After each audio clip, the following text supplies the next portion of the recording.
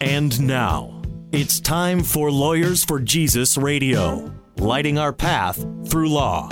A show about faith in the law and in the marketplace, featuring the partners from the law firm Mauck and Baker. Located in downtown Chicago, Mauck and Baker is nationally known for defending freedom and serving the people of faith. And now, Lawyers for Jesus. Hello, welcome to Lawyers for Jesus Radio. I'm Rich Baker, an attorney and a partner with the law firm of Mauck and Baker in Chicago. We are Christian attorneys that focus on serving the body of Christ with its legal needs.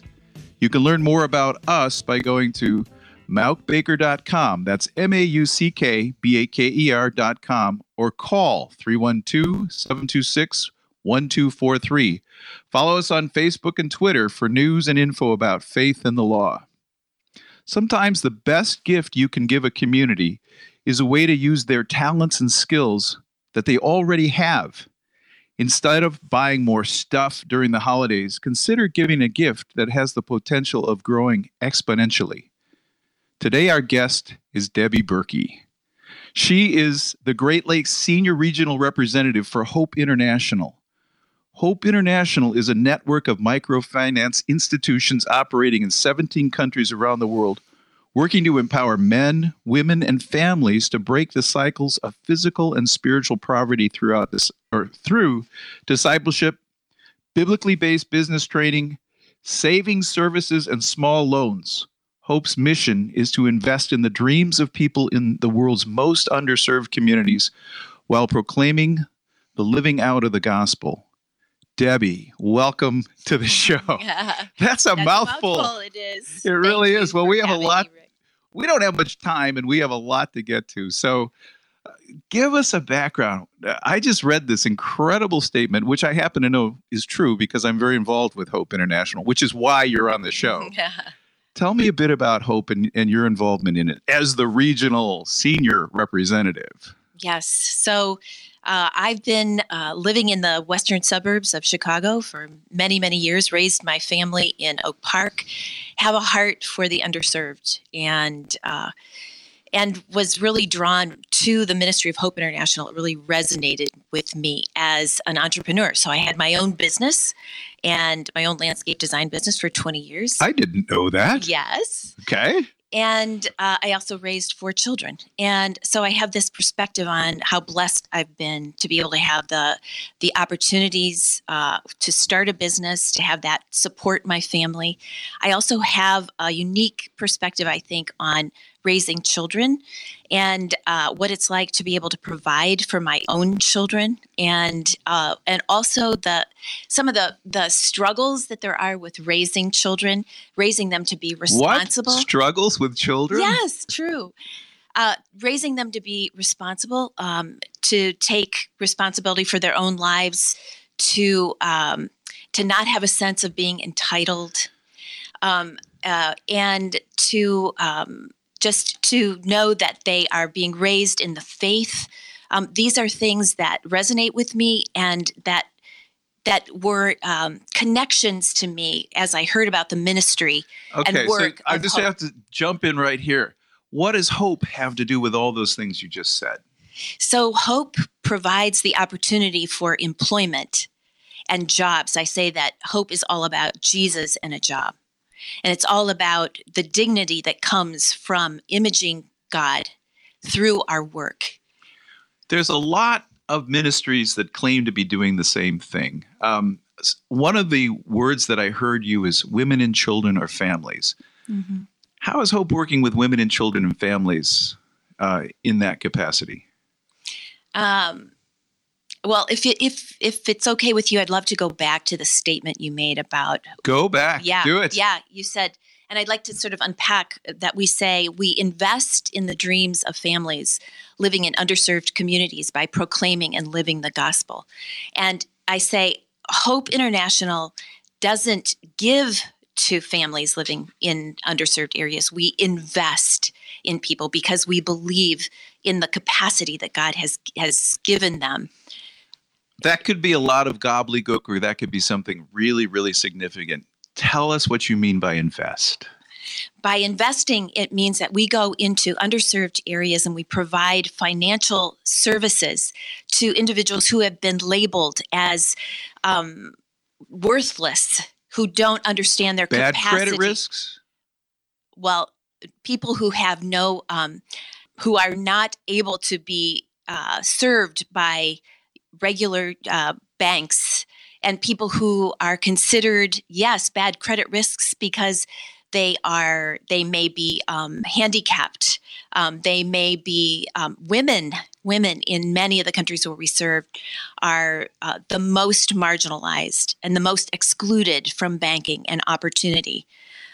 They may be very poor as well. Yes. And have no resources of their own. Exactly. These are individuals who have been really excluded, who have no options. And so people who live in poverty really have little, they don't have the collateral that the rest of us are able to bring to a bank. And so they are excluded from financial services that would be the opportunity that they would have to be able to take the dreams, take the abilities that God has given them and use them to further promote, to support their own families and to have an impact in the community.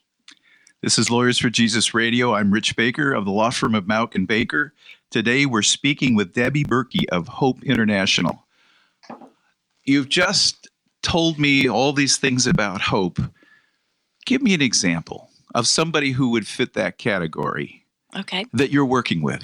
Okay. I'd love to tell you about Savera. Savera lives in Rwanda, and every year Hope International seeks to highlight and celebrate one of our entrepreneurs who has demonstrated really the grit and the determination to grow a business and then to have that business impact the community. All right, even before you go on, you've just said a couple things for our listeners also. So you're not giving away things. You're actually making loans to these young entrepreneurs or these marginalized entrepreneurs. Exactly. And how does that work?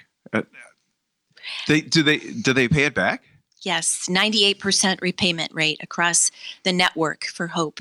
And that is quite common in microfinance. So microfinance allows us to give small loans to people who are have ideas, have the determination, have the will to move forward with their lives, but just do not have access. And so we do that through microfinance institutions, which are registered banks.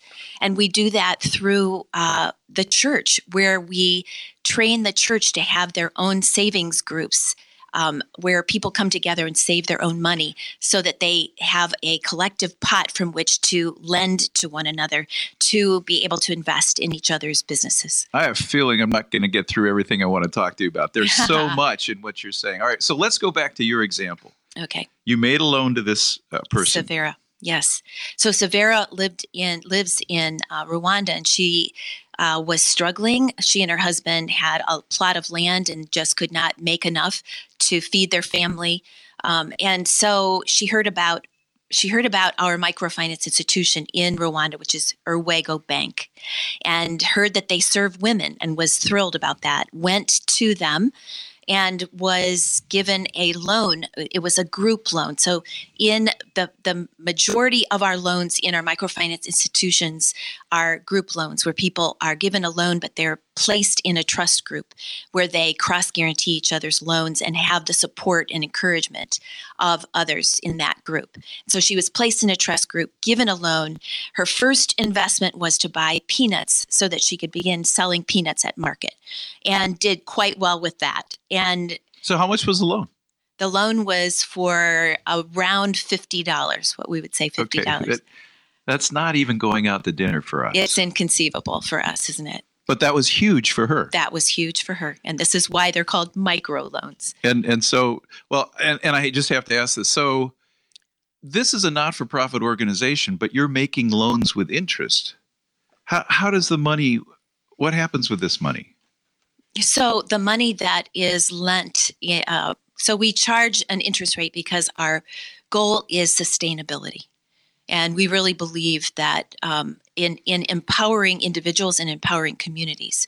So the microfinance institutions charge an interest rate that is appropriate for the community in which they live, so that those institutions can be self-sustaining, so that if Hope ever went away, that institution would still be there.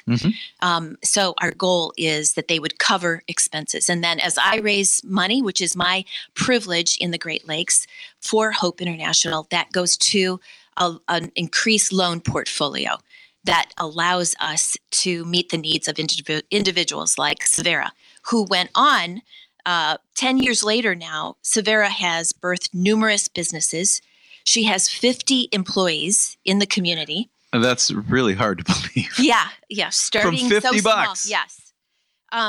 Yes. She now has a painting business, a supermarket. She has her own farm. She has rental properties. She has adopted 8 orphans, and we find this over and over and over again, that our clients are so big-hearted, so generous with what they are able to create for themselves, that immediately after being able to feed their families and to send their kids to school, they start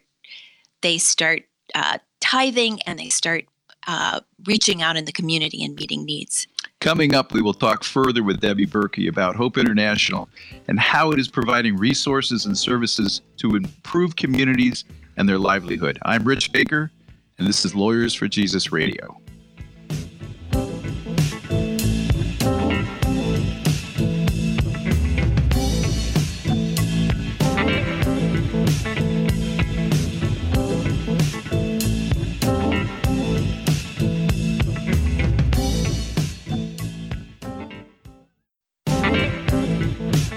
Welcome back to Lawyers for Jesus Radio. I'm Rich Baker, partner with the law firm of Mauck & Baker, and we're talking with Debbie Berkey of Hope International about building up communities and relationships through microfinance.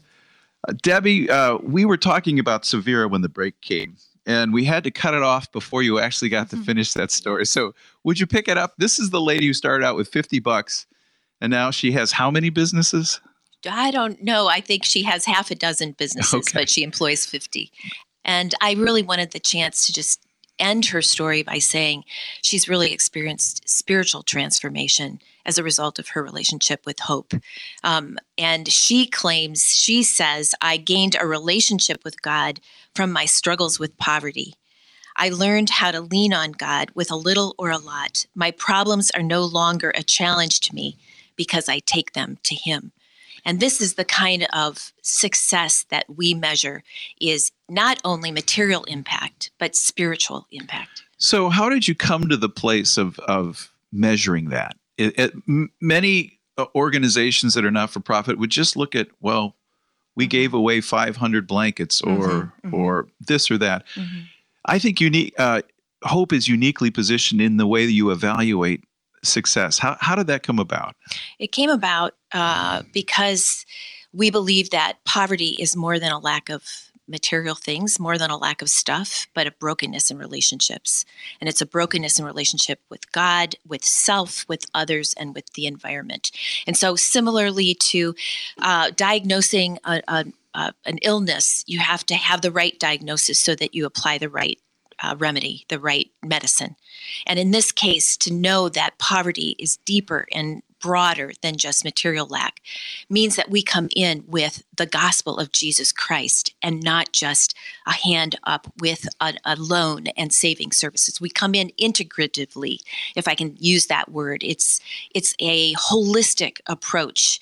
And we learned it the hard way because Hope started as a failed charity effort by a home builder in Lancaster, Pennsylvania, who went with his church to Zaporozhye, Ukraine, for 3 years in a row, helping after the fall of the Iron Curtain with containers of medical supplies and clothing and food. And what happened was unintended result. The pastor and those they were ministering to there eventually asked them not to come anymore because it was creating dependence in the congregation. That seems so counterintuitive to the way that we work. So, totally. It would be crushing to many of us, I think, to recognize that the ways that we've been trying to help have actually been harmful, not even neutral, but harmful. And so we've learned from our own mistakes. And so we recognize that not only do we want to see people as created in the image of God with potential and capacity, but we also see them as being designed to have relationship with Christ. And so if they gain the world, just like with us, if they gain the world but lose their soul, then we've lost. Then they haven't flourished. True flourishing is that holistic. And so we measure on that, we call it the hope quotient. We measure, have tools to measure, are we having impact materially, socially, spiritually, and personally? Your impact goes beyond just the individual, though. You've already mentioned the family, but I think it goes into whole communities. Am I right on that? Yes. Tell me a little bit about that. So how does that happen? That happens because partly in the savings group model that we have, we're impacting churches. Wait a minute. I thought we were making loans. Tell me about savings groups. Well, the savings groups are loans too, but they happen as a ministry of the local church. So we have found for 10 years, we provided micro loans through banking institutions. Then we realized that for the very, very poorest of the poor, those who are just above destitute, that even taking out a loan from a banking institution was not appropriate, and that what they needed was to have the ability to save their own money and to lend to each other. It sounds counterintuitive. It sounds impossible. How could the poorest of the poor have So how much would they be saving? They would be saving 5 cents, 10 cents, 25 cents, $1 a week, as much as they're able to. And over time, through patience, this group collects enough money. In other words, they really form their own bank so that then they begin to vet business ideas to each other. They care for each other as small groups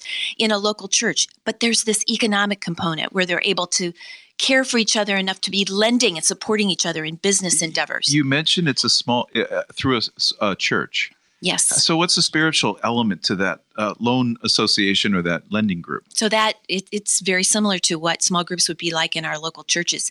We have, so we call it the 5 W's. Every meeting they come together, they have a welcome. They open the Word of God together. They have worship. They have unbelievable unplugged worship that I've witnessed in my life. Then they do the work of saving, or the work of lending. This is true in our trust groups with microfinance institutions too. Then the wrap-up includes the training and sending them off to fulfill what God has for them in their own lives. So that impacts churches. That is an evangelistic opportunity for churches. And then within communities, as people prosper, as people begin to support themselves, be able to care for their own families, it spills out into care for those in the community. You're listening to Lawyers for Jesus Radio. I'm Rich Baker of Mauck & Baker, and I'm speaking with Debbie Berkey of Hope International. As you can see, I'm quite invested in this conversation. I've been involved with the ministry for a lot of years, and just it's a very unusual place because it's not gospel talk.